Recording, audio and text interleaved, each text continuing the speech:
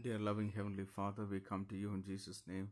Thank you, Lord, for giving us another day and another week, Lord. Thank you for your presence which was with us in the previous week. We pray that you will bless this day, that your mighty hand of blessing and protection will be upon us this day and this week, Lord. Thank you for the word which you have given to us for today. Yes, Lord, you have given us eternal life. We are safe in your hands and nobody can snatch us away, Lord. Thank you for this assurance and this promise. Help us to hold on to it, Lord. Help us to feel safe and secured in you, Lord Jesus. All those people who are battling with life, all those people, Lord, who are struggling, Lord, for their identity. Lord, we pray that you will, Lord, help them, Lord, to have this sense of security, Lord.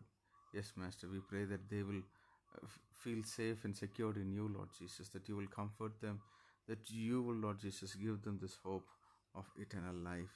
We thank you, we give you glory, we give you honor and praise. In Jesus' name we pray. Amen.